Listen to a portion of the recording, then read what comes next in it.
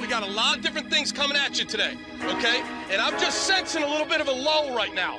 That. We don't got time for that. All right, let's go. Crank it. Crank it, Glenn Cross. Woo! Ladies and gentlemen, can I please have your attention? I've just been handed an urgent and horrifying news story. And I need all of you to stop what you're doing and listen. You're listening to Rock Chalk Sports Talk with Derek Johnson and Nick Springer on FM 1017 and 1320 KLWN. Depend on it. Hey, what's happening? Welcome into another edition of Rock Chalk Sports Talk on KLWN. With Nick Springer, I'm Derek Johnson. Hey. The transfer news continues on for KU basketball, as they're going to be without another player headed into next year. That would be one Joe Yesufu this go-around. So last night they released, because they're doing this like barnstorming tour again, which they did last year. Basically, it's a bunch of the players go, and it's just a way for them to get a little money in their pocket, and they go and play scrimmages in front of fans and go to different cities that maybe it has a little harder time coming out to Lawrence or something like that, right? And Joe Yesufu was on the roster, listed on the roster that they sent out. Joe Yesufu was on there. MJ Rice was on there. Kyle Cuff. Kyle Cuff was on there. A couple guys that, certainly seem to be, if there's going to be a mass exodus of transfers, not that everyone maybe is going to go, but that certainly they might be up in the air. So that made a lot of people start, grinding their gears together, going, oh, does that mean they're back? They're going to be in the barnstorming tour. But this was pointed out by Michael Swain of Fog.net last night. I think it's a good way of putting it. It is not the job of, because I think this barnstorming tour is put on by Mass Street Collective. It is not the job of Mass Street Collective, the NIL collective for KU, to break news on who is staying, who is going, right? So that was never a full indication that this guy was staying or going. The roster can change, and certainly it has already. So don't even worry about the barnstorming tour thing anymore with the roster. True. This got cleared enough. Joe Yesufu is leaving. Yeah, and this is one that I think is a little bit surprising because we've talked about it a little bit, but especially with Bobby Pettiford entering the portal as well, like it seemed like Joe was poised to be a guy who got even more time playing than this year, right? I mean, when you look at the guard situation with no Bobby Pettiford, you basically have DeJuan Harris and Elmarco Jackson. And then we talked a little bit about Chris Johnson, but I don't think he would really play into it too much. And then you have Joe Yesufu. So Joe would feasibly be A, playing for a starting job potentially, like with Elmarco Jackson as like the 2 guard, or B, at the very least, he would be similar to what he was this year, is basically becoming the first guard off the bench, but with no Bobby Pettiford, you figured he'd have a chance to increase his minutes. So I'm a bit surprised to see him go, and it's sad because, this is a guy that came in obviously after his tournament run with Drake, and seemed like he was going to be someone you could rely on off the bench to score. And, his first season was a little rocky, and then this season, kind of the same deal. It just he never really seemed to find his footing with KU, just in terms of his role. And, we've talked about it. Coming off the bench for Kansas is not easy because Bill Self has a tendency to be a guy who, if you come off the bench and you struggle on defense, or you miss your first shot, you might have a quick hook, right? And for some guys that's fine, and for other guys it's not. When you look at someone like Jalen Coleman-Lands or Isaiah Moss, guys who could come off the bench and just instantly hit shots, for those guys that type of coaching style worked. For Joe Yesufu, you wonder if it detracted from him a little bit because it felt like we never really got to see consistently him playing to his highest level for whatever reason, right? Maybe that was part of it, that he had trouble getting on the floor long enough to get into rhythm, or whatever it might have been. And so for that reason, you feel like it was a bit of a miss with Joe. And he's the type of guy that I think could easily go somewhere else and be the star player and average, over double digits per game. And it's tough because you just weren't able to quite tap into that with Kansas. But listen, there's been plenty of guys that have transferred into KU where it didn't work and they move on and they end up having great careers elsewhere. I mean, we talked about Silvio De Sousa yesterday. Charlie Moore's another example of that. Goes to Miami and ends up being pretty good. It's just sometimes it's not the best fit. But at the end of the day, it's like, okay, well, you've got a Hall of Fame coach, Bill Self, who is incredible in so many different ways. Are you really going to change the way he likes to coach versus just for some transfer guys to try to reach their potential? Yeah, probably not. So that's why I think you see sometimes this happen with guys that you felt like had the chance to be integral pieces of KU's roster that just didn't quite work out. And I feel bad about Joe because I think, I personally wanted him to work out. I think other people maybe felt the same way. But he was kind of polarizing, I guess, because of the fact that you brought him in to be a scorer, and it just never really quite clicked consistently for him off the bench. But certainly wish him all the best. And I do think that wherever he ends up going, he could be a guy that does average, 14, 15 points per game, depending on where he goes.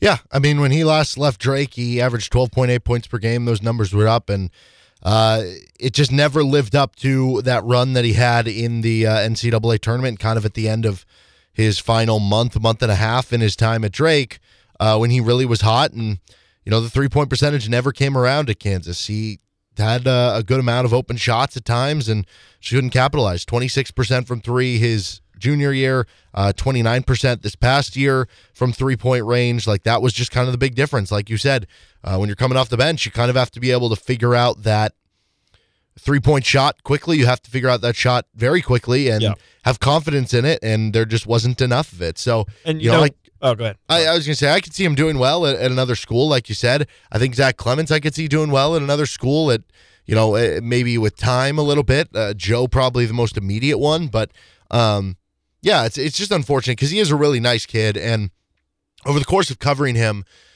there were several times where Bill Self kind of talked about that he's almost like too coachable, that everything they told him to do, it got him maybe thinking too much on the basketball court, or that, it got him, like last season, it got him into the mindset of don't even try to be a scorer, just be a facilitator, defender, all this stuff. And they had to kind of rework out of him into this year to be completely different, to be a scorer for this team because they needed the off-ball shooting. So it's unfortunate it never worked because he is a good kid. I think he's a really nice kid. He's nice to talk to, well-mannered and everything, and I really do wish him the best, and I hope that he does well in wherever his next stop is. I believe he's a graduate, so even though he's transferred previously, I think he'll be able to get an automatic transfer regardless of where he goes, which that would really suck if he was almost being forced to transfer out and then had to sit out a year, but I do expect that to happen, so I wish him the best, and it just kind of stinks it never really worked out. Yeah, and we mentioned, at times earlier this season how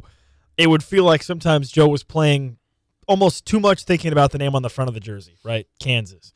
It felt like there were times where that pressure of playing at Kansas was maybe affecting his play a little bit, or like you said, he was thinking too much instead of just maybe being more of an instinctual type player. And so that's really the sad part is you could tell how badly he wanted it, how badly he wanted to find his role and be successful in that role for Kansas. And Brian Hanni gave us that story about after Hawk Talk where Bill Self went over to him and was like, hey, we're going to need you, right? We're going to need you for the stretch run and things like that, just trying to boost his confidence and make him feel like he's got a place on the roster. And yeah, it's sad that it didn't work out. And now for Kansas, I think this is really interesting because we literally just had a question about this in the KU mailbag yesterday about what's the top priorities in the transfer portal, and we both agreed wings. Well, now with both Bobby and Joe transferring out, you almost have to wonder if suddenly getting a secondary guard becomes your top priority in the transfer portal. Because you basically have DeJuan and nobody else. I mean, you're going to have Elmarco Jackson, who we expect to be a contributor, but I mean, again, with a freshman, what are the expectations going to be? And so now you almost wonder, hey, do you need to go get somebody as a secondary guard that either can be a shooter at the two guard or can be a guy who can facilitate the offense when DeJuan needs a break? I don't know if that suddenly becomes a higher priority than getting a wing type guy. I think the players we're waiting on to see what happens now at this point would probably be Kyle Cuff, MJ Rice, and maybe Zuby Ejiofor. I'm under the estimation that Zuby will be back next season, but I guess we don't totally know because this is very much a cleaning house, so to speak. I think with MJ Rice, there's just a lot of questions there. You don't know. With Kyle Cuff, Again, I think good kid, and I think it's unfortunate for him. Injury. Yeah, because who knows if he doesn't have the injury this past season? Maybe he's the guy that works his way into the rotation of with above Bobby or Joe. Like when those guys were struggling, or when Bobby was injured, that maybe he would have been able to show something. So you don't totally know what's going to happen there, but certainly those are the decisions that I'm kind of waiting out to see at this point. I think you're 100% right that I don't necessarily know that they're going to go shopping for someone who, like, I think on the wing position, they're going shopping for someone in the portal that can come in and start right away. They can play 30 minutes a game or whatever. I would say so, and score double-digit points per game. Definitely. I think if they go shopping for a center, kind of what we talked yesterday, which I don't know that they will or not, it would be somebody who happens to be like a star, which we're going to talk more about some of the names that have popped up in the portal, guys that are interesting or guys that we've seen different reports of that KU's reached out to in some way coming up at 4 o'clock. But I think with the point guard spot, or like not necessarily even point guard, just a combo guard, whether it's a... Exactly, yeah. It could be a guy that could be a shooter, but then in a pinch could also run the offense. Right. I kind of think that would be more of someone who you'd be fine with coming off the bench. Yeah, because like we talked about it yesterday, it seems pretty plausible at this point that DeJuan Harris is going to play 36, 37 minutes a game. He was at 34 this past year. So you're looking for a guy that could run the offense literally for like a minute. Yeah. And we know how good Bill Self is at getting guys out right before media timeouts to get some extra rest. So you're just looking for a guy to run the offense basically for that span of time, 3 or 4 times a game when DeJuan is going to be on the bench. Yeah, and I think that the way you view it is you bring someone in, and it can't be someone who you're having to tell, we're going to promise that you're going to start. It has to be someone who is either comfortable in. Like I've mentioned Jalen Coleman Land's name so often here, which is so weird that I keep mentioning it because he was the 8th man on a team that won the title. But nonetheless, because he was comfortable coming to a team where he knew he wasn't necessarily going to be the go-to option, or right? Even a starter. Yeah, exactly. Now, I do think there was something to the idea of when they brought Jalen Coleman Lands in, when they did, it was when Ochai Agbaji was testing the draft waters, and he was, to a certain extent, a little bit of Ochai insurance in case Ochai did go pro, that they had a guy who could come in and hit some big shots for him and stuff. And there was a little bit of that. The way I view it, you have to go out and get someone that I think you view it as Elmarco Jackson insurance, right? I've watched some like highlight films and stuff like that of Elmarco Jackson. I think he's going to be really good, but also at the end of the day, it's a freshman. It's a freshman, yeah. And you don't always know, right? Some guys it takes 2 years, 3 years. Some guys it never clicks. Some guys are great right away. Look at Grady Dick, right? And I think Elmarco Jackson's going to be really good, but I don't know because he's a freshman, right? So you get someone who's insurance for that, can compete with him, is a veteran for him to look up to and learn from, but is also comfortable in the case they are that guy off the bench, that they're not going to be upset about it. Yeah. And I'm curious, actually. I'm glad that you mentioned the phrase cleaning house, because I'm curious what your thoughts are on that. Basically of like, is it better? Do you think it's better in this case for KU to do something like this, which they've already done, obviously, where they just kind of do say, hey, we're going to basically look at the transfer portal for 3 or 4 guys, and so our guys that weren't contributors, like maybe you need to be shown the door a little bit. I guess, like with MJ Rice, for example, is it the case of you punt on MJ Rice and look for transfers, or we know how good Bill Self can be at developing guys? Like, is that a guy that you hope sticks around? I think that if MJ Rice is committed and wants to come back, okay, because here's the thing. With the transfer portal... Because basically what I'm saying is I don't necessarily love the idea of saying, okay, we're going to bring back basically DeJuan, KJ, and Ernest, and we're going to go all in on the transfer portal. Because at that point, you're basically saying you really have to nail like every single one of those guys for whatever role you want them to be. Otherwise, it's not going to turn out very well. Yeah, if MJ wants to, I mean, it's obviously a two-way street. If MJ wants to come back, I think you absolutely take him. I don't think that's a situation to me where I would be saying show him the door, because clearly there's talent there. And look at it this way. I don't know that it'll ever work with MJ Rice at Kansas. You hope it does. But when you're going into the transfer portal, there's a reason that these guys are in the transfer portal and not going pro, right? There's something missing. You're not going to get an lottery pick, right? Like, you might get a Kevin McCullough who is going to possibly be a second-round pick, and if he has a good season, which he did this year, now he seemingly for sure would be a second-round pick, right? Like, you might get somebody like that. But even then, Kevin was like one of the highest-rated transfers. You're not going to get someone who's a projected lottery pick, top 20 pick, who is this perfect player who averages 15 points per game, and they're lengthy, and they're athletic, and they shoot well from three, and they're a good defender. Because guess what? That player either is sticking at their school because they're their star player, or they're going off to the NBA, right? So you're getting players who have holes in their games. You're either getting players who have holes in their games, or getting guys who have maybe done some of that stuff at a lower level, but have not been tested at the Power 5, level. And so with MJ Rice, clearly there are holes in his game. He didn't, crack the rotation this year, right? There's missing stuff. But what do we know about MJ Rice? He is a great athlete. He is a 6'5" power wing who he's a guy who you figure if he has a good offseason would be a starter. He has a guaranteed starter. All the tools athletically that if things clicked for him in the game part of it, then the potential of MJ Rice is a first-round pick. So from that notion, if MJ wants to stay, you say yes. Like, let's figure this out, and you hope he has a good offseason. And then if it doesn't work again, then he probably would transfer. So I don't think, I think maybe with some of these other guys, it is a little bit of, hey, man, listen, like, we're going to over-recruit you. You're probably not going to play a lot next year. It's in your best interest to transfer somewhere else. I think with MJ, yes, you do approach it as like, hey, we're bringing in some other good wings. We're going to challenge you. We're going to make you compete for minutes. If you're not comfortable with that, then leave. But we still think you have a bright future, and we hope you stay because we think if you do put everything together, the potential's still there. That's kind of how I view that. Yeah, like I said, this is just a personal thing for me, I guess. But like, I don't love the idea of saying, "Hey, we're going to look for 3, 4, even 5 guys in the portal that we hope can be good." Yeah, I don't necessarily love that. No, it's fair, but I will say to counter that, and it's not to this level of what they're doing now, but the team that won a title last season, right? They had a lot of new guys on that team, right? Yeah. Well, and they had transfers that played important roles, but it wasn't like their whole team. No, the thing was they had 4 of their 5 starters back. Yeah. That was the key, right? And then the one guy who wasn't a returning starter, I think was it DeJuan? Yeah, DeJuan was the one non-returning starter, but he was on the team the year before. Yeah, but again, they had two transfers that were important with Remy Martin and Coleman Lands, but that wasn't their whole team. No, it wasn't. But I'm saying like the rest of the team was mostly newcomers. Like Mitch Lightfoot off the bench, sure. But you had Remy, you had Jalen Coleman Lands, you had Cam Martin, you had Joe Yesufu, you had some freshmen on the team, right?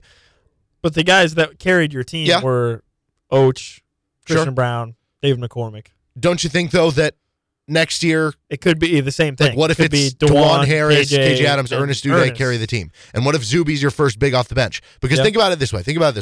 If you viewed the rotation from that team as basically, I don't know, I guess 5 of the 8 guys, I guess it's still 6 of the 8, but you could still end up with like 4 of the 8 in the top 8 of the rotation next year were on your team. Or if MJ Rice, then it could be 5 of 8. Yeah. I'm not overly concerned. You look across the teams that are in the Sweet 16. Most of them have big transfers. A lot of them have a lot. That have made impacts. Right.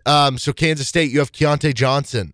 With Michigan State, you have Tyson Walker and Joey Hauser. Now, those guys have been in the program a couple of years.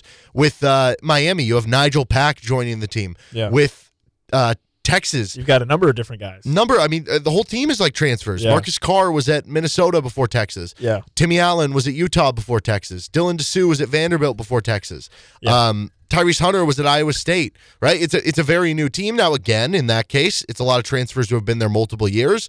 So maybe that's the thing. It's bringing in transfers and having them stay multiple years. But Arkansas has a bunch of new players, whether it's freshmen or transfers into the program from the portal. UConn has a couple key transfers. Gonzaga does. Like, you go down the list, it's a key part of it. So, yes, you're right. There is a certain line where you don't want to cross where it almost becomes like the Kentucky and Duke teams where they bring on all these freshmen that have to gel together in such a short period of time. A lot of times it doesn't work. Yeah. But look at their success in the tournament. The guy I always look at, and I know, like, yes, like disavow Chris Beard from a, personal standpoint at this point. But Chris Beard had a lot of success from the basketball teams that he built. He was putting together teams filled with transfers that were one-year guys. The Tech team that went to the title game in 2019, Matt Mooney was a transfer, one-year transfer from, I think he played like Air Force and then like South Dakota or something. There was the kid from like St. John's, I forget the name, like string bean, super good shot blocker inside. Like they had a bunch of 1-year transfers. They had a kid from like Florida on the team that I trust Bill Self to figure it out.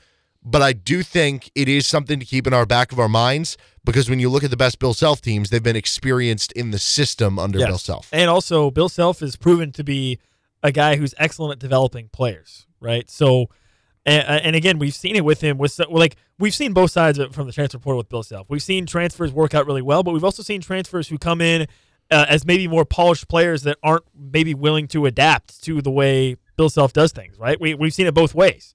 So it's just I don't know. It feels to me like a little bit more of a risk, but also you look at Bobby Pettiford, you look at Zach Clements, and not so much Joe, but those were guys that this year didn't really prove much, and even next year we're probably going to have a hard time being impactful players. Yeah.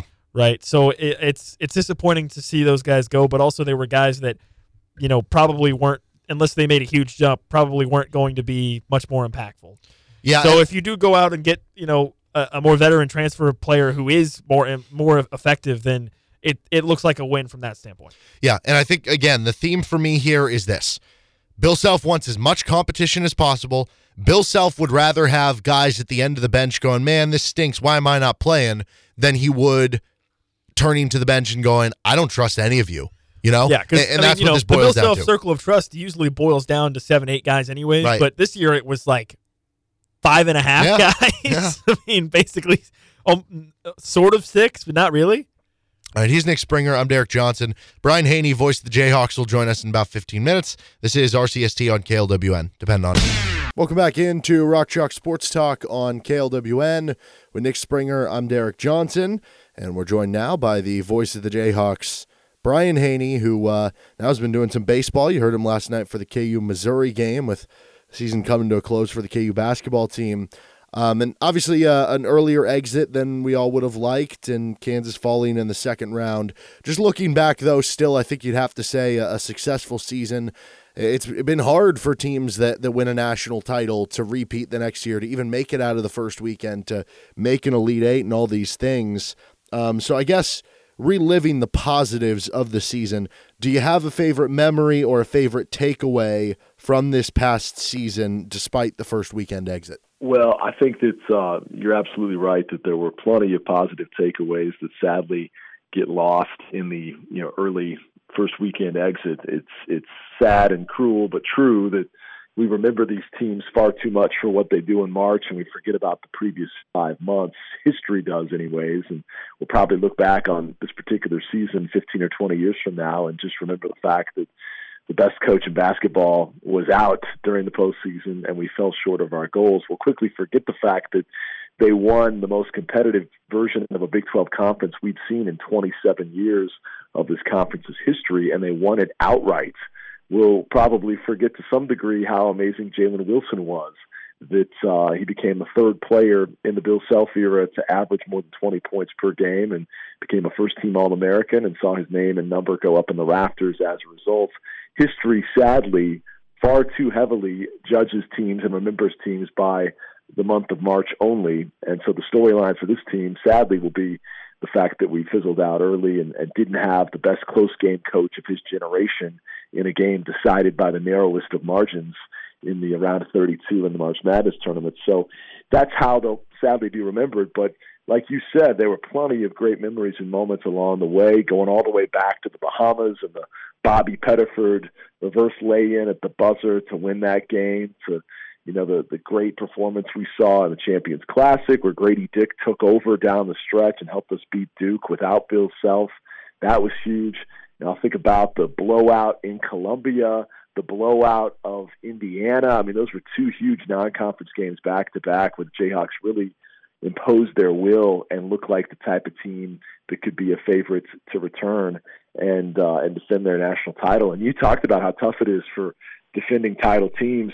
Not only have we not seen repeat champions since Florida in 06-07, we haven't seen a defending national champion make it past the Sweet 16 since 06-07. So that's how tough it is. And just the fact that Self had this team back on the one line, back, in the winner's circle at the Big 12 conference race, when you lose almost 75% of your scoring, it speaks to truly one of his greatest coaching jobs. And I'll hopefully remember and not go the way of history like so many of us do, that prior to Coach Self's health scare, we were talking in Kansas City Monday, Tuesday, Wednesday that week about how he should be National Coach of the Year. Nobody has picked up that narrative ever since he went out and didn't coach the last 5 games of our season, but many of us, not just in Kansas circles, but in national circles, were saying that he should be National Coach of the Year. Seth Davis said he already cast his ballot, and hopefully we'll still get some of that love, but you forget about it when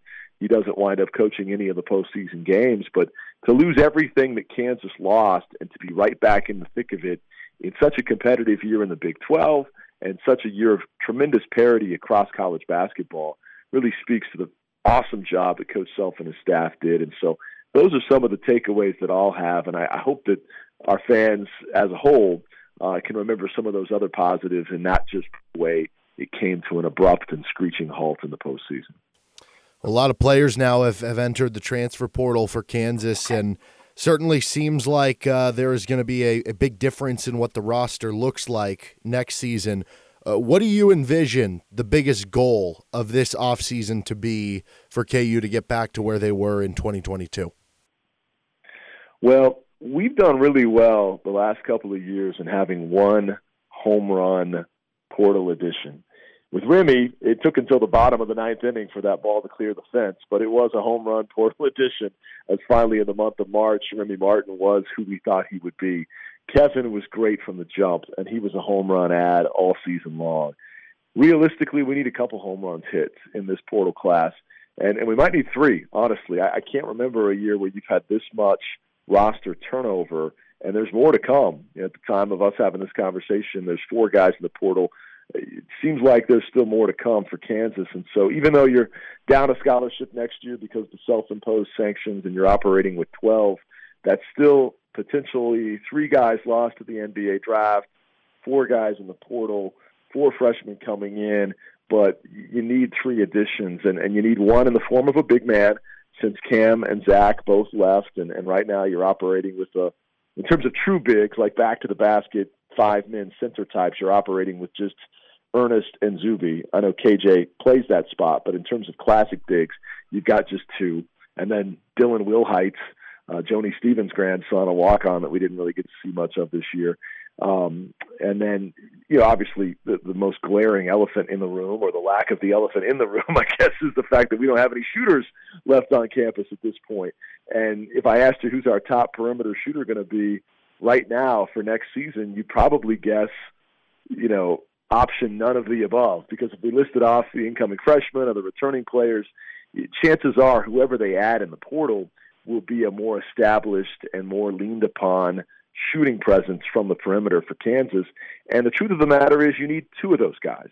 So to me, 3 huge additions have to come in the form of transfer portal, immediate plug-and-play guys. And I'm talking about big-time, instant impact, and huge impact type guys, not Jalen Coleman-Lands, Joe Yesufu types, talking about guys that step in and average double figures and are playing 25 minutes a game, guys like that. And you need 1 in the post and 2 on the perimeter. If you get those, I think Kansas has a great chance to be right back in the thick of it for the Big 12 title and right back on pace to be what we've been every single year of the Bill Self era, which is no lower than a 4 seed on Selection Sunday. Without doing well in the portal, suddenly that's brought into question a little bit, because while Juan will be one of the best point guards in America and you expect Ernest to take another big leap forward, you don't have that wing scoring and that perimeter shooting on campus right now. And so that to me is such a huge need,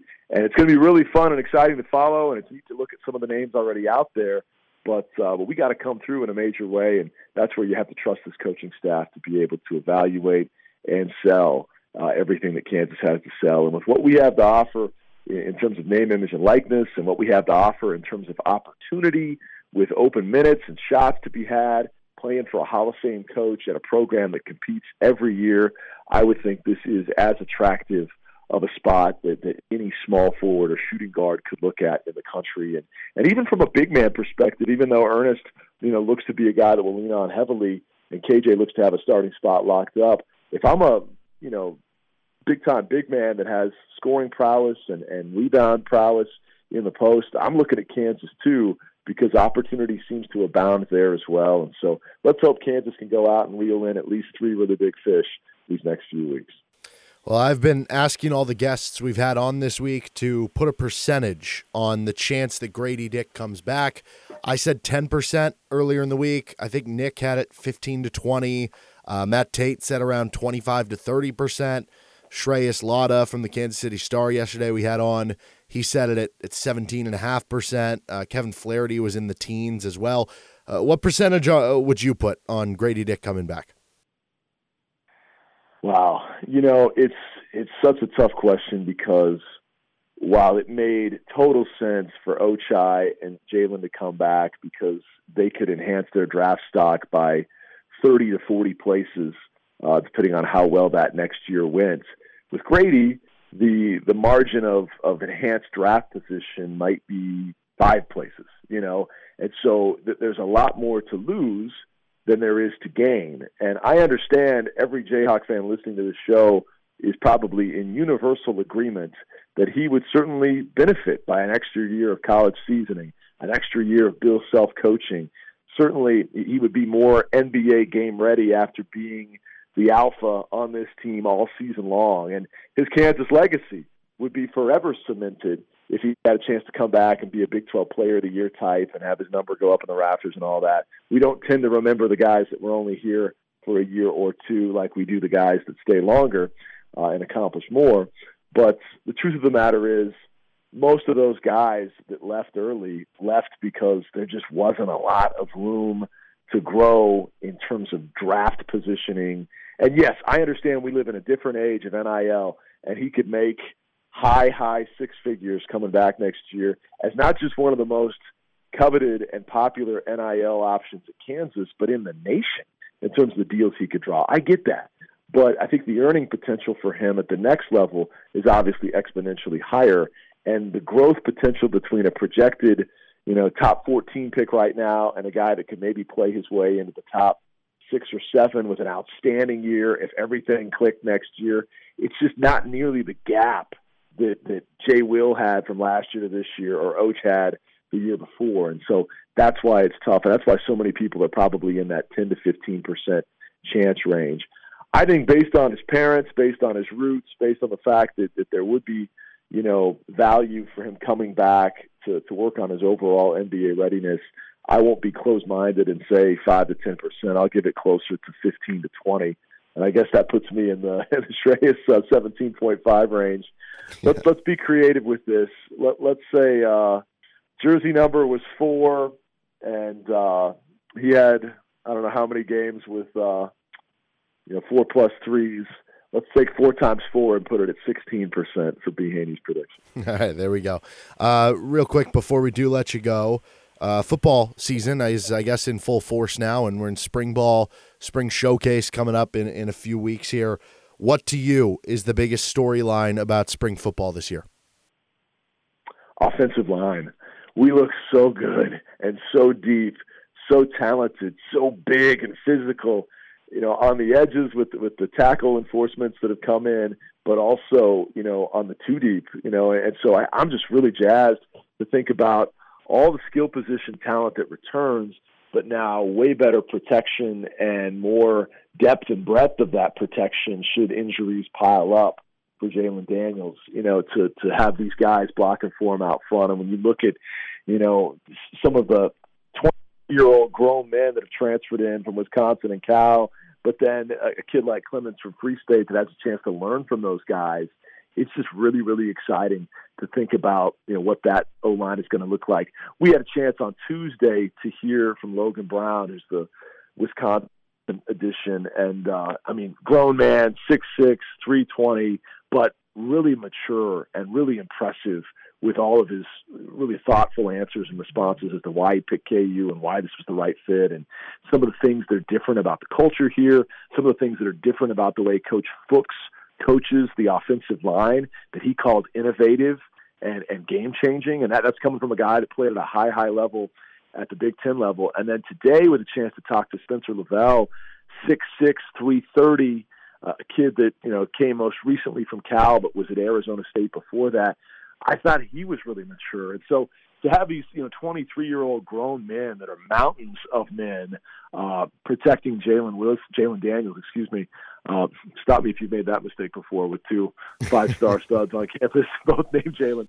To have 2 guys like that protecting Jalen at quarterback, but then, starting to get some of these really high-profile high school seniors like Calvin Clements to come in, 6'7", 310, who is showing right away he belongs, showing right away he's going to be a star at this level eventually.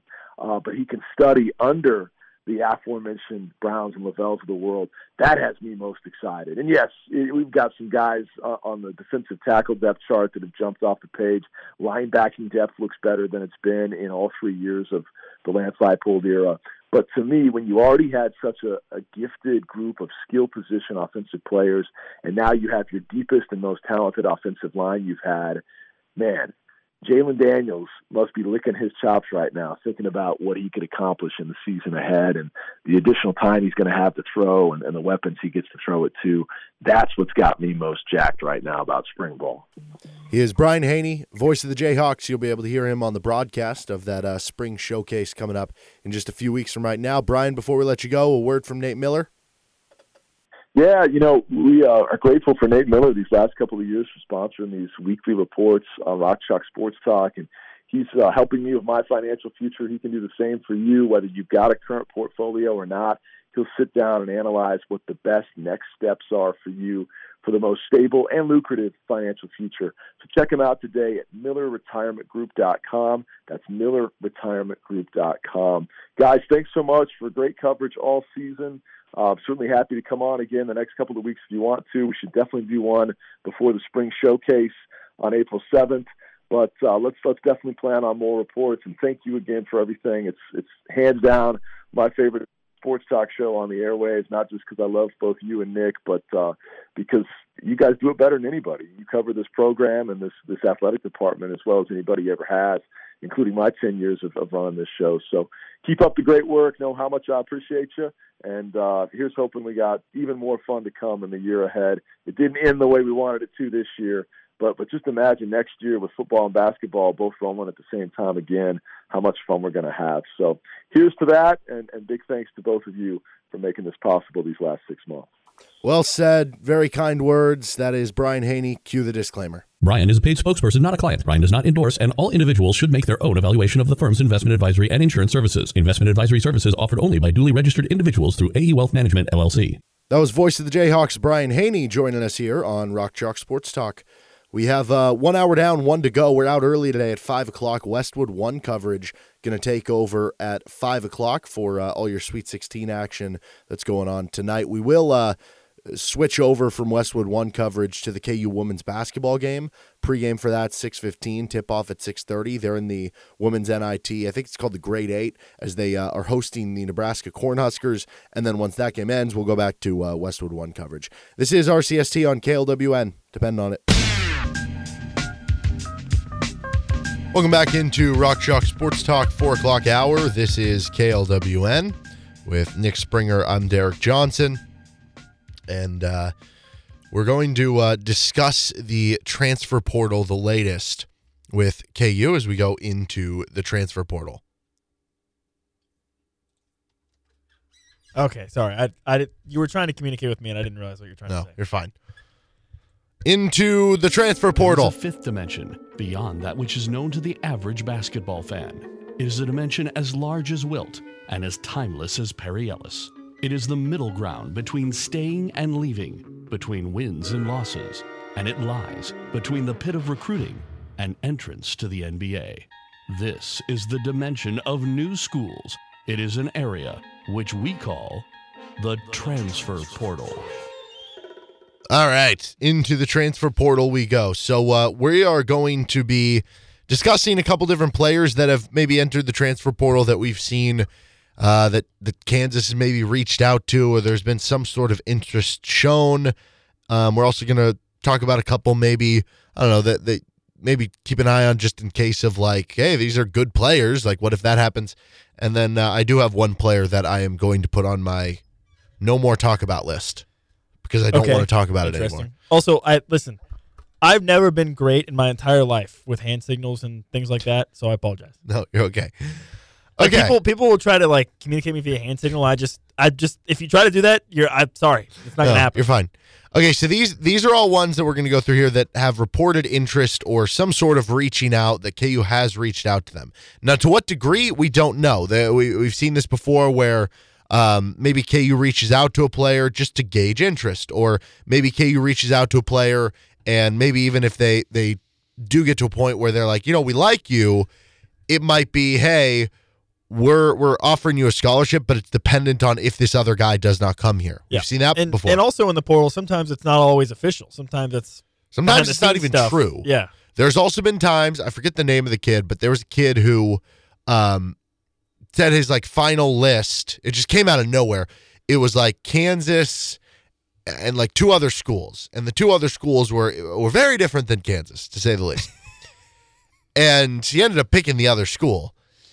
And it was one of those situations where this happens sometimes at this level where, like, when you're a school like Kansas or Kentucky or Duke, a kid might just go out there and be like, yeah, I've heard from Kansas or X, even if they have not, just to make the list look better or maybe try to get other coaches to reach out to them when it's not true. Because they know deep down that the school is not going to come out publicly, the coach is not going to come out publicly and be like, that's not true. I didn't reach out to them. Or I didn't reach out to that kid because it's just bad PR if you do it, right? Yeah, it's kind of messed up. It's like, that guy sucks. We didn't talk to him. Well, I mean, it's messed up too that the kid would do that and say that somebody reached out when they didn't. So that does happen too. So take these, I guess, with a little bit of a grain of salt. Okay. But here's ones that have been reported interest by different avenues, with at least Kansas reaching out to some degree. Nick Timberlake. He is a 6'4", 200-pound point guard. He is ranked 7th on 3, which is kind of one of the newer recruiting sites. Has like a transfer rankings that they've been updating, so that's kind of nice. He is number 7. He's a 6th-year player. He has 1 year left of school, so older veteran player. That's always, I think, something you look for when you bring in transfers, right? For KU specifically, because you're going to bring in your younger players are going to be your 4- and 5-star recruits you bring in. So get some experience out of the transfer portal. Last year he was at Towson, which was like a top 125 Ken Pom team last year. Not great team, but Towson will be remembered for that was the school that Frank Mason was committed to, right? Yeah, that's right. So I guess it's worked before. Yeah. 17.7 points per game, 3.9 rebounds, 2.4 assists. Here's the big one. 41.6% from 3, also 84.5% from the foul line. Oh. As you're looking at players down this list, players that can score, players that can create their own shot, players that can hit 3-point shots. That is of utmost importance. Also, players that can defend well. You do have to worry about how does he translate from Towson to the University of Kansas. And that is a question here. But the one thing that you feel like should translate, because for his career, he's at 38% from 3 in 5 seasons. And the last 2 seasons, he's over 40% against Tier A and B opponents, which Ken Pom defines as top 100 opponents. He is 46% from 3 last year. You feel like that is at least a skill set that can transfer over to some degree, that he can at least, whether he would be good enough to be a starter if it doesn't translate up or does, or not, he's at least somebody who you feel like could come off the bench and fire some threes for you. Yeah, you like the sound of that, right? I mean, if you're going to lose Grady Dick, which for all intents and purposes it sounds like you will, that's a good chunk of your shooting, right? And this was a team that at times even we talked about, we felt like there was a lack of shooting. Well, now you lose the only guy that was a shooter. So then you're going from a lack of shooting to no shooting potentially for the team next year. So you want to make sure that's a high priority of getting guys that can shoot from the outside. That one's certainly interesting. This one I think would be very interesting, but I don't know the likelihood it would happen. Walter Clayton Jr., he is a guard from Iona, 6'3" guard, kind of a point guard, combo guard type, so you could play him next to DeJuan Harris. He is a true junior, so you'd have multiple years of him left. He was really good at Iona last year. I think he was the MAC Player of the Year. MAAC? Yeah, the MAAC.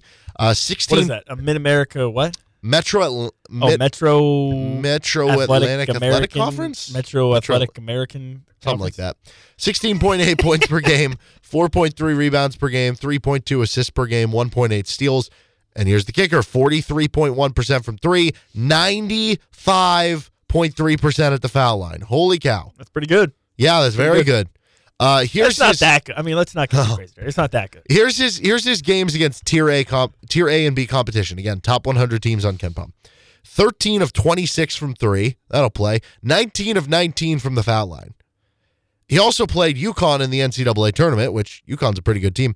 He had 15 points on 10 shots, 3 of 6 from three. He had 4 assists, 4 rebounds. So he was a good player in that game. Yeah. This one, to me, feels like a player that would have a bigger impact, that I would be less worried about how does he transfer up a level, whereas with Nick Timberlake, there's a part of me that wonders. There's some KU fans who will remember this name. I don't know if you remember this name. Joe Cremo. He was like 18-point per game scorer at like Albany or something. And he transferred up, and he was talking about possibly going to I know Kansas was on the short list. He ended up going to Villanova. Yeah, I remember that. And he ended up like only playing 15 minutes a game off the bench. He would just come in to try to hit some threes. Could that be like what Nick Timberlake gives you? Or if he does transfer up, then maybe he does give you more there. With Clayton Jr., I feel like he would be somebody that you feel confident in, could play a big role for your team and be good. But obviously there's the whole issue of he might just follow Rick Pitino. Yes, there's the issue. St. John's, which actually I think it was reported today. And he is visiting St. John's next week. I was about to say, it was reported today that he's going to be visiting St. John's. Feels like that one could be a quick nope. Yep. Feels like an obvious connection that's going to be what happens there. I don't know how to pronounce this. The last name of this. Wojcik? Paxton Wojcik? Wojcik, yeah. He is from Brown. 6'5". Wojcik. Yeah. 6'5", 200-pound guard. He's ranked 13th with on three. Fifth-year player.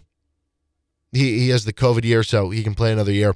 Last year, Brown, 15 points per game. Good rebounder for his size. 7 rebounds per game, but obviously you go up in competition, that number is going to drop significantly at 6'5". 3.2 assists per game, 1.3 steals per game. And again, the kicker, good three-point shooter. Not as good as those other two guys, though. 38% from three, 69% at the foul line. Versus Tier A and B competition, 33% from three. He did spend 2 years at Loyola Chicago before Brown, and he was above 40% from three both years as kind of just a three-point specialist. He's definitely somebody that I would look at that said, if you're adding him, he's probably coming in to be a three-point specialist that's probably coming off the bench. With Timberlake, I view it as like that's probably the role, but the potential is there that it could be more. With Clayton, I view it as being like you could play like starter-level minutes, but I think when you look at all three of those guys, the common theme there is three-point shooting. And guards. Yes. Which, again, with losing now Joe and Bobby, like we talked about at the top of the show, that it's almost like that becomes a bit more of a priority. It does. Now, those guys are, with Clayton, he is kind of a combo guard. Timberlake and Wojcik, I don't know if they're more combo guards or like 2-3 types. Yeah. That would be interesting. Yeah. Davion McKnight, he would certainly fit the billing of being like a point guard combo guard, where he could maybe be a backup to Dwan, maybe play next to him at times, depending what happens. El Marco Jackson. He's 22nd with on three. Less of a three-point shooter, more of just an overall guard. From Western Kentucky. Yeah, Western Kentucky. This is going to be his 4th year of college next year, so experience, but because of the COVID year, he'll be a junior. So he does have 2 years left to play. That is a nice bonus. And last year at Western Kentucky. Like we highlighted, some of the best transfers have been guys that have transferred in and stuck around for another year or two. Yep. Like that's the entire Texas lineup. Yeah. So 16.5 points per game, 5 rebounds per game, 3.8 assists, 1.8 steals, about 46% from the floor, 34% from three. Free throw shooting sometimes can be an indicator that you might be even a better shooter, that you show touch there. 84% at the free throw line, so that's good. He also shot 34% from three the previous season at over 16 points per game. So maybe he's someone that, he's been asked to do a lot on the ball and creating his own for Western Kentucky. You come to Kansas, some more of those shots come off the ball. Maybe the percentage goes up. Obviously, you do have to worry about transferring up. But I will say, the level of play to go from, because Western Kentucky's in the Conference USA, to the Big 12, it's still a gap to make that jump, but it's not as big of a gap as, like say, the Ivy from League Towson, or right? From Towson. the CAA. Yeah, exactly. So that's the positive. And also, Conference USA is doing really well this postseason. Yes. They have two teams in the Final Four of the NIT. Yep, they have FAU's in the Sweet 16. They have some team won the Charlotte. CBI. Yeah. Charlotte won the CBI, and then North Texas and UAB are two teams that are both still in the NIT also. So clearly not close to the competition of the Big 12, but much, like we said, much smaller jump than some of those other guys. So he would be one that's interesting. North Texas beat Oklahoma State earlier this week to advance in NIT. Now, I will say, in regards to some of these guys, I get the sense that KU is more interested in guys coming from other Power 5 schools than they are coming from non-Power 5s or non-Power 6, whatever, if you want to include the Big East, because I think they've gone through this just recently. Joe Yesufu, Cam Martin, maybe it not working as well, not getting these. And then all of a sudden, the guys that have worked recently, you look at, obviously, Kevin McCullough this year came from another Big 12 school. Yep. You look at Remy Martin last year, which, it didn't work till the end, but it very much did work when it did. Came from Back 12 school. You look at even Dedrick Lawson, which I know that's not for the sake of power conferences, the AAC is close enough, and he put up such ridiculous stats, but also he sat out a year. So I think they're more interested that if they are going to bring on, again, one of these players, maybe it would be more of a role guy, whereas if they're looking for somebody to come in and be a starter, they would look more to those. And I will say there are some rumblings and some words about maybe some different wings that are out there that they've kind of poked the, the interest meter on from some different schools that I trying to think how in-depth I want to get here. I would just say there's a couple good players out there. Some non-official stuff. Yes. Yeah. But kind of going back to what you're saying about these guys, it goes back to me. It goes back to, hey, if we're going to clean house and really rely on the portal here to fill out some needs on the roster, are you willing to potentially experiment with a guy coming up from a lower level that you at a position that you need to have an impact right away, right? Like, are you willing to an example would be, if let's say you do get a guy from a lower level. Are you willing to potentially endure some growing pains or, not immediate impact that you might get from a guy coming from the same level? And that's not to say that every single guy that transfers from a lower level to a high level can't be an impact right away, but that's certainly more of a concern, right? Yeah. More, and again, are you willing to experiment with that? Are you willing to take that risk? Well, I definitely think if you bring them in with the idea that they could compete for a roll off the bench or something, it makes you more likely to be like, yeah, we're fine risking that, right? Exactly, because then if they develop into a starter, then it's like, okay, even better. But if you're Kansas, and right now, it's looking like you're going to be looking for potentially 2, maybe 3 starters, guys that need to be starters coming from the portal. Yep. Can you afford to potentially risk that on somebody who's coming from a lower level? Which is why I view it for the guys they're going to bring in as starters, most likely from those like Power 6 or Power 7 universities, or you just had to be that good. Which brings us to our next side. This is the wish list portion, which I haven't heard anything about interest from KU one way or another. Maybe they are. These are just guys that not reported, but we've seen that you really like. And this is one that's not from one of those Power 6 universities, but I think has just been so good that it's probably worth the possible risk here. Graham Ike, he is a big man from Wyoming. He missed the entirety of this past season. I don't know what the injury was. Yeah, it was some sort of injury. But this kid is really good. 6'9", 255-pound center.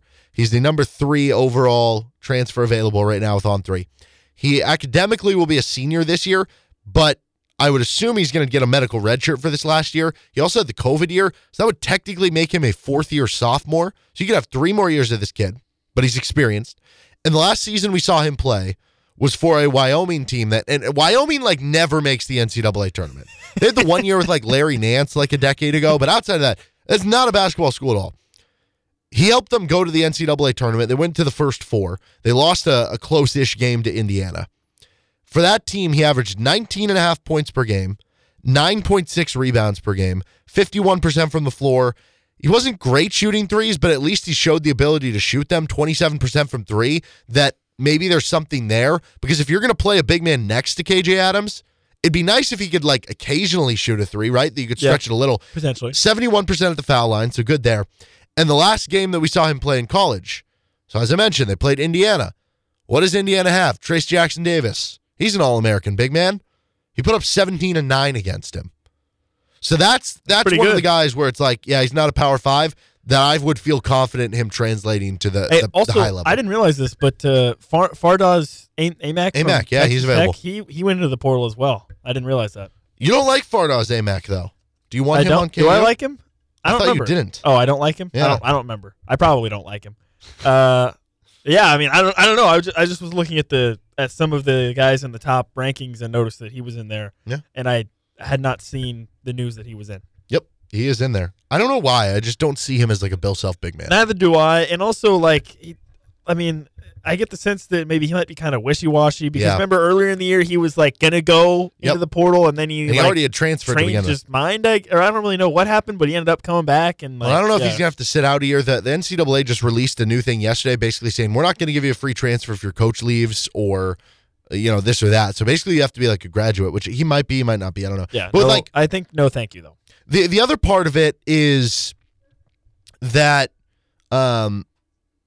with Amac, I didn't really get the sense from watching him that he was like this great back to the basket big man. No. Which if KU's going for a big man, that's if they probably do, what they would want. Exactly, because you already have like the imposing force for blocks and rebounds with Uday and Zuby and stuff, right? So if you're going to get someone who's skilled offensively, which I think has DK a more is. Polished back to the basket. Well, I remember there was a story written from CJ Moore, really good piece in The Athletic about Wyoming that year, that they were inverting the game. Everybody was going to these spread 3-point games, and Wyoming did the complete opposite. They, to the max, started posting guys up. So this guy is used to posting up a lot. Another guy, this guy just entered, kind of interesting to me. I don't think this would be to starting level, but maybe again in that kind of like bench role. Quincy Olivari, he's a 6'2" point guard. Maybe he would be a guy that competes with Elmarco Jackson for the starting spot, if not comes off the bench. He's a fifth-year senior with a COVID year. Reason why, he is Rice's all-time leader in three-point makes. 38% career from three on 5.9 attempts per game. He's just a really good shooter. That's very interesting. Yeah. And again, I feel like at this stage for Kansas, anytime the word shooting pops up, you've got to perk your ears up and at least look into it a little bit. Mm-hmm. There's this Jamin Brakefield guy from Ole Miss that is kind of interesting here. He was at Duke, then transferred to Ole Miss, about 11 points, 5-6 rebounds a game, can shoot from three, 35%. But I don't know with that new rule, because this will be his second time transferring, if he's going to get a free waiver, so kind of keep that one in your back pocket. But he could make sense to maybe play the 4 role, 6'8". And then here's the last one that I think just is of interest. I don't think he'd be a great fit necessarily. He's only 6'1", probably not great to have two tiny guards next to each other with DeJuan and Jameer Nelson. They had 3 tiny guards this year, really. Yeah, but they didn't really play a ton next to each other. There were certain times where they did. I guess, but it wasn't like an overwhelming majority. No. So Jameer Nelson Jr., he can shoot it a little bit, but he's not a great three-point shooter, 31% career from three. Part of that, though, he's been having to create his own threes off the dribble. But he averaged over 20 points per game last year, over almost 2.5 steals, so that'd be a fun backcourt with him and DeJuan getting steals. I don't love the fit necessarily, and he has not done well against higher-level competition. 28% from three versus Tier A and B. He was in the tournament last year and had 8 points on 3 of 13 shooting against Villanova. But, if I wouldn't hate it either, right? I think those would be on my wish list. That one I'm a little cooler on. The one guy I'm like, no, thank you. Okay. I saw a lot of KU fans on Twitter being like, oh, he'd be a great fit. Like, Kerr Carissa. Okay. Entered the portal. Arizona point guard. You look at the pure stats and you're like, 9-10 points per game, about 5 assists per game on an Arizona team that was a 2 seed and a 1 seed the last 2 years. You're like, okay, great, let's do it. I think he's like 6'3", so you could play him next to DeJuan and feel like you're 6'1", 6'3" if they are playing next to each other. But I'll say this: there's a reason he's number 39 on the on-3 transfer, despite the fact of his pedigree. He is a good three-point shooter. He's a good facilitator. Yep. So those things would be fine fits. But he's also a chucker and not an efficient player. He has shot 37% and 35% from the floor the last 2 seasons. And here, he is the ultimate guy who is known for being like, he starts 0 of 7, he's going to keep chucking. Or he'll start a game, 5 for 8, and then he'll miss his last 4 shots in the clutch. Or the other way around, he'll start 0 for 9, and then he'll hit his last 2 shots to win you the game. And it's a very up and down, frustrating approach. But here's his NCAA tournament career. 3 for 24. All of those are 3-point shots. He is in 3 NCAA tournament games.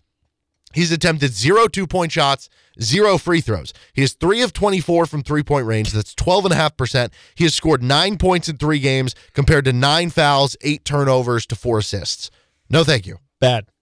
So, yeah, not very good. And also, I've heard please don't bring him up. I've anymore. heard that he doesn't play a very good defense either, which could be the cherry on top. Yeah. Listen, I'm not trying to crap on the kid. I know I just kind of did. I'm sure he can go somewhere and be a good fit somewhere. Yeah. I don't think that fit is Kansas and Bill Self. Sure. Yeah, no, I understand that. All right, he's Nick Springer. I'm Derek Johnson. Let's talk a little bit about the Sweet 16 that's going on tonight. This is RCST on KLWN. Depend on it. Welcome back into RCST on KLWN. Derek Johnson with Nick Springer here, and we are going to get into a fun little draft, points draft for the Sweet 16 Elite 8 weekend here in our next segment. We'll preview the game, and we've got some more superlatives that we're going to get to for this weekend with the Sweet 16 Elite 8. But, guys, it is all about confidence, whether you're picking your bracket and, having all your favorite upset picks and going to the water cooler and feeling confident about the upset pick you have, or confidence knowing you'll be ready to go when your partner is, confidence knowing you'll be able to go a few extra rounds when needed. Confidence is what you get with the chewables from BlueChew.com. Process is simple. Sign up at BlueChew.com, consult with one of their licensed medical providers, and once you're approved, you'll receive your prescription within days. Best part, it is all done online. Blue Chew's licensed medical providers work with you to find the right ingredient and strength for your prescription. And if you don't like swallowing pills, no problems here. They are chewable. They also have their Vardenafil mint-flavored chewables with the active ingredient in Levitra and Staxin, so you can stay fresh as well. Blue Chew is a unique online service that delivers the same active ingredients as Viagra and Cialis, but in chewable form and at a fraction of the cost. So if you could benefit from extra confidence when it's time to perform, visit BlueChew.com, and here's a special deal for our listeners. Try Blue Chew free when you use our promo code RCST at checkout. Just pay $5 shipping. That's BlueChew.com, promo code RCST to receive your first month for free. So we got the East region and the West region tonight going down in the Sweet 16. The FAU-Tennessee game, it's like simultaneously like, wow, that could be interesting, but also like could be terrible. bleh. Yes, 100%. Because if Tennessee mucks up the game, it's going to be gross. Then it's bleh. Yeah. Now, I will say, I feel like I said this about them beating Duke. Tennessee is the perfect team to throw in there against a team who's really talented, but maybe is like Duke is, but they're young and they're not like the most meshed team. And, Yeah, but is FAU like that? But see, okay, that's FAU is the opposite. Wins. FAU is the type of team that, like, they don't have a bunch of first-round picks on their roster. No. The reason they're there is not because they have a bunch of high-end talent that maybe has not meshed together as a team. Yeah. It's because they execute really well. They've got experienced players. They're just an older team. They execute things well. They slice you up a little bit more. That's the style to me that beats Tennessee. I mean, they're 41st in the country in 3-point percentage, 2-point percentage. They don't get shots blocked. They don't turn it over. They're pretty good at offensive rebounding. They're really good defending inside the rim from 2. Yeah. I think this is the type of team that just a lot of people are picking Tennessee. You're picking FAU? I'm picking FAU. Okay. Lock it in. Going to the upset. Lock it in. And then you have Kansas State versus Michigan State. Yeah, which that's a tough matchup Very tough. For me personally. But yeah. I really don't know who I'm going to pick in this game because Kansas State looked so good, but also I always thought they were kind of a matchup problem for Kentucky because Kentucky can't defend ball screens. Yeah. Kansas State has Marquise Noel. Michigan State just defended ball screens really well and spreading out the floor against Marquette. And what does Michigan State have? They have Tyson Walker, who is a good defensive point guard, also puts up 14 a game. He should be able to limit Marquise Noel at least a little bit. Yeah. And this is Tom Izzo time. And now Not only is it Tom Izzo time, but everybody's picking Kansas State. Pump the brakes on the Tom Izzo stuff, but I agree with you. I think I might be going Michigan State FAU. I'm going to go with Michigan State for obvious reasons. Okay. Yeah, Michigan State, please. Okay. And then in the There's West not a bigger region, Spartan fan tonight. Okay. In the West region, we get Arkansas, UConn. This could be a really good game because you have athletically the two teams can match up. It could be a great game, but also what if Arkansas just plays like they did against Kansas in the first 10 minutes, but for the whole game? Yeah, that's where the thing. They can't score. I get some sneaking suspicion that UConn might just blow them out because both teams have good defenses. Arkansas's 15th in the country, UConn's 14th. Both teams have really athletic players. UConn has the better big men, both with Klingon and Sonogo. But Arkansas, we saw, they don't really hit shots. No. And they can stall sometimes offensively. Yeah. And unlike Kansas, where at times they couldn't defend the rim over and over again, UConn's going to be able to because they have those good big men. And when you look at it, UConn is 20th in the country in two-point defense. They're 24th in block rate defensively. I could see UConn stifling Arkansas, and because their offense is just a lot better, they just kind of have a ho-hum 12, 15-point win. Could be. Could easily be. Yeah. And UConn, even before the tournament, was people's kind of pick to potentially make it out of the West. And I feel like that's even more so now. So I think most people went on UConn, but like you said, I think it is possible. I think this ought to be a close game, or UConn is going to win pretty easily. I don't see Arkansas having a comfortable game in this. Yeah, and then you have Gonzaga UCLA, which is a fun one. It's a rematch of the Final Four a couple years ago. It's a rematch of the Adam Morrison Sweet 16 game. Yep. So Gonzaga, you have the best offense in the country. UCLA, you have the second best defense. Gonzaga's defense, not very good. It hasn't cost them yet. UCLA's offense, not as good, but they're still 21st in the country. Gonzaga's defense kind of almost tried cost to cost them against TCU. And they were in a game at halftime with Grand Canyon, but they ended up winning both. Yeah, so that's the thing. It's I feel like so often, so frequently, when you're in a close game, that is when the difference between having an average to bad defense versus a great defense is most noticeable, right? That situation where it's a 2-point game, there's 2 minutes left, and you absolutely have to have a stop on that specific possession. That to me is when you see the separation between great defenses and average defenses, and that's where I think if this game is still close late, and if Gonzaga doesn't have a 6-point lead with 2 minutes left, I think UCLA will probably win. Yeah. The way I view this is, to me, if UCLA's guys are healthy enough, I think they win because of that defense, because they slow it down enough that it makes things difficult on Gonzaga trying to get out in the open court. But there are two big injuries. I mean, we already know Jalen Clark's out for UCLA. Adam Bona's questionable. Their big man who did play last week, but I guess he's questionable again. David Singleton, who is a knockdown three-point shooter, rolled his ankle at the end of their game against Northwestern. I think he's going to be fine. I saw him walking off the court after that game. But if he's not, and Bona's out too, then they're probably screwed. I mean, that's a lot of firepower to be missing. But if they're healthy enough, I kind of like UCLA. That, I think, is the game I'm most excited about tonight, though. Which sucks because it's the night cap, right? So it's 9 o'clock bedtime. Yeah. That's so annoying. All right, some fun superlatives to go over here. Okay. Who is the best player left in each region? In the South, it's probably Brandon Miller for Alabama. In the Midwest, it's, I guess, Sasser. There's not really anybody from Texas I think you could argue. I would throw, with Brandon Miller, I think you're right, but what if it ends up being Ryan Kalkbrenner? It could be. Definitely could be. He impacts so much on both ends of the court. And Miller's dealing with some sort of injury. I think groin, maybe. Yeah, Houston. In the East, I guess it's Noel. I don't know. Nobody from FAU, I think it is Marquise Noel. And in the West is probably the toughest one because you've got a couple UConn big men. Yeah. You've got Drew Timme. You've got Jaquez for UCLA and a couple other guys. See, if it's just offensively, it's Drew Timme, but also there are some defensive issues there that you could argue Sonogo. You could argue, Jaime Jaquez. Potentially, yeah. Okay, who is the most likely non-top 3 seed to make a Final Four? So 4 or higher. I would say Creighton, but the fact that they have to play Alabama potentially in the Elite Eight makes me lean towards Michigan State. Because Michigan State's going to get K-State and then either FAU or Tennessee. That's much easier, obviously, than what Creighton might get. Even though I think Creighton is better and I like Creighton more. I just think that the fact that they have to go up against Alabama in their second matchup, doesn't bode well for Yeah, I definitely think the one you would pick the last might be Miami or Arkansas. or FAU. I don't know. You think FAU has a good I might be chance? on board. I think it actually is Creighton for me. Because think about it this way. Who has the but they best gotta chance to play make Bama. but who has the best chance to even make the Elite Eight?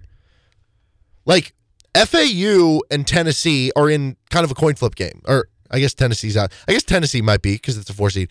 Michigan State is in a coin flip game whether they even make the Elite Eight. And then you have another coin flip game. Creighton would have a coin flip game in the Elite Eight, but that should not be a coin flip game against Princeton.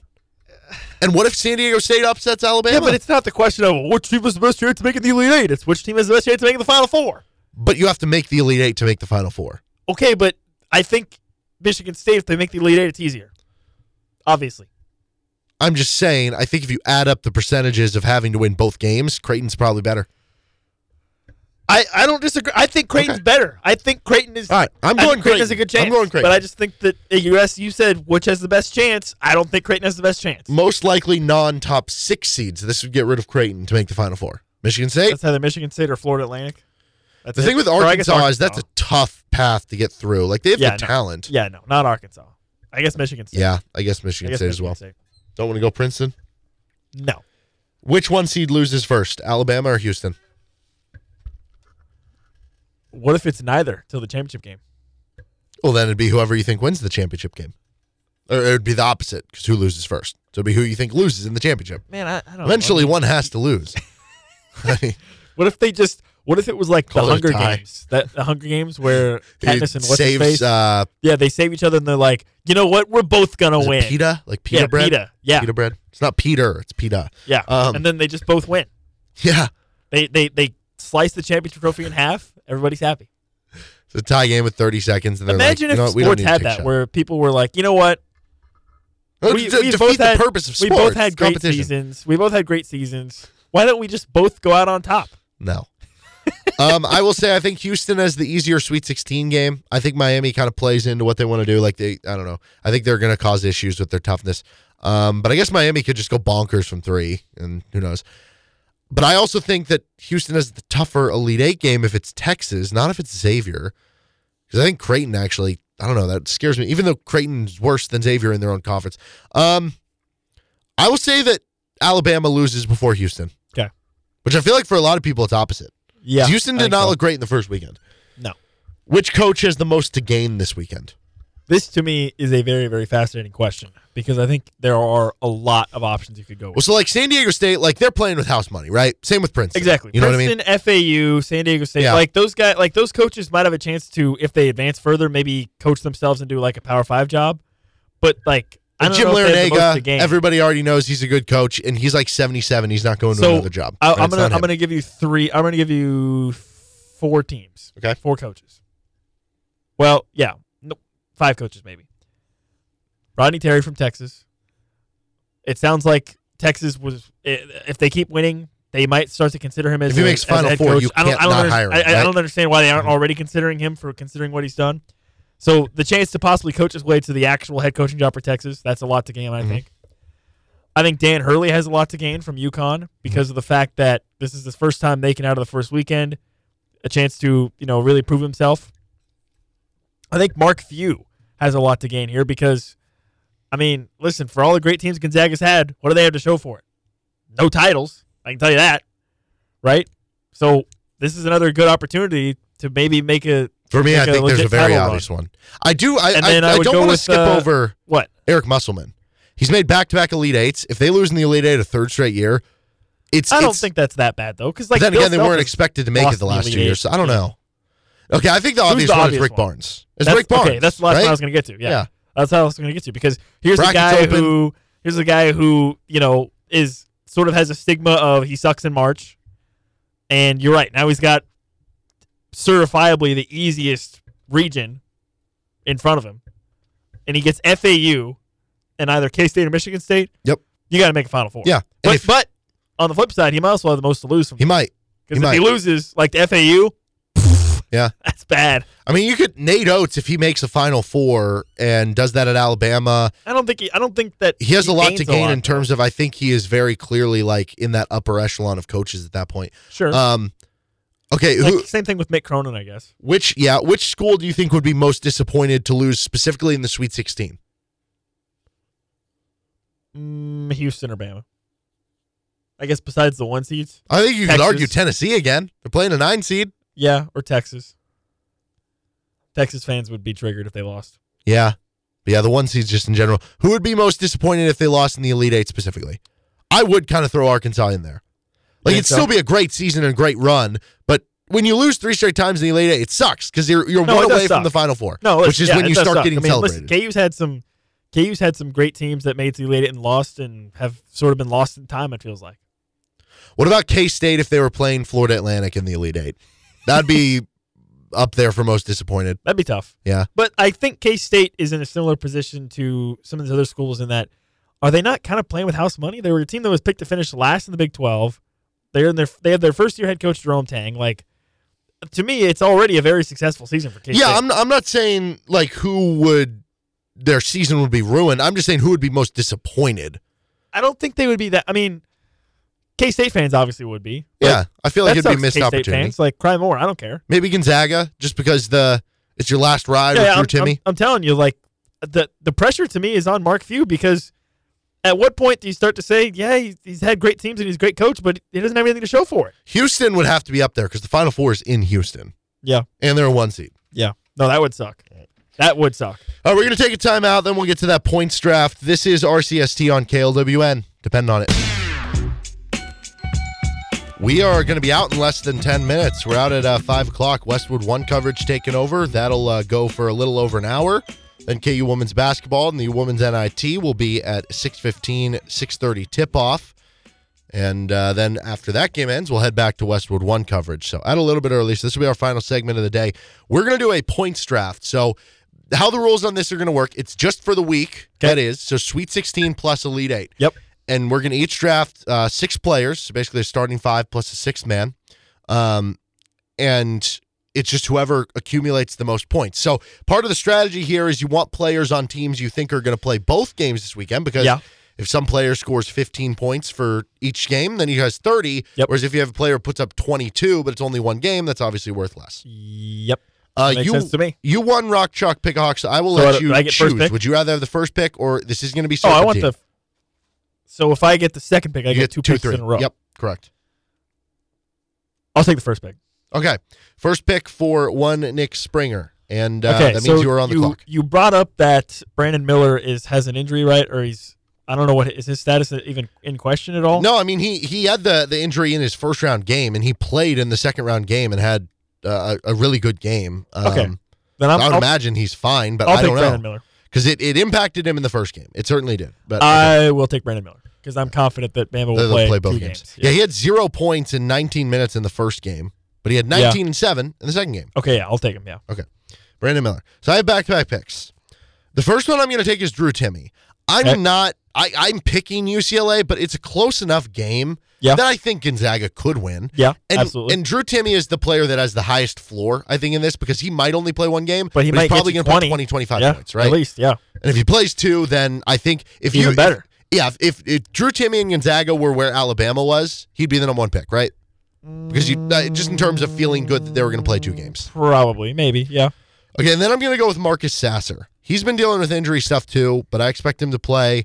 I expect Houston to play both games this weekend. He's their leading scorer, 17 a game. I'll go with Sasser. Okay, to me, there's an obvious player that you did not take that I'm glad you didn't take, that I'm going to take. Tell me. And that's Kalkbrenner from Creighton. Yeah, that's a good one. Guaranteed to play 2 games, basically, assuming they beat Princeton.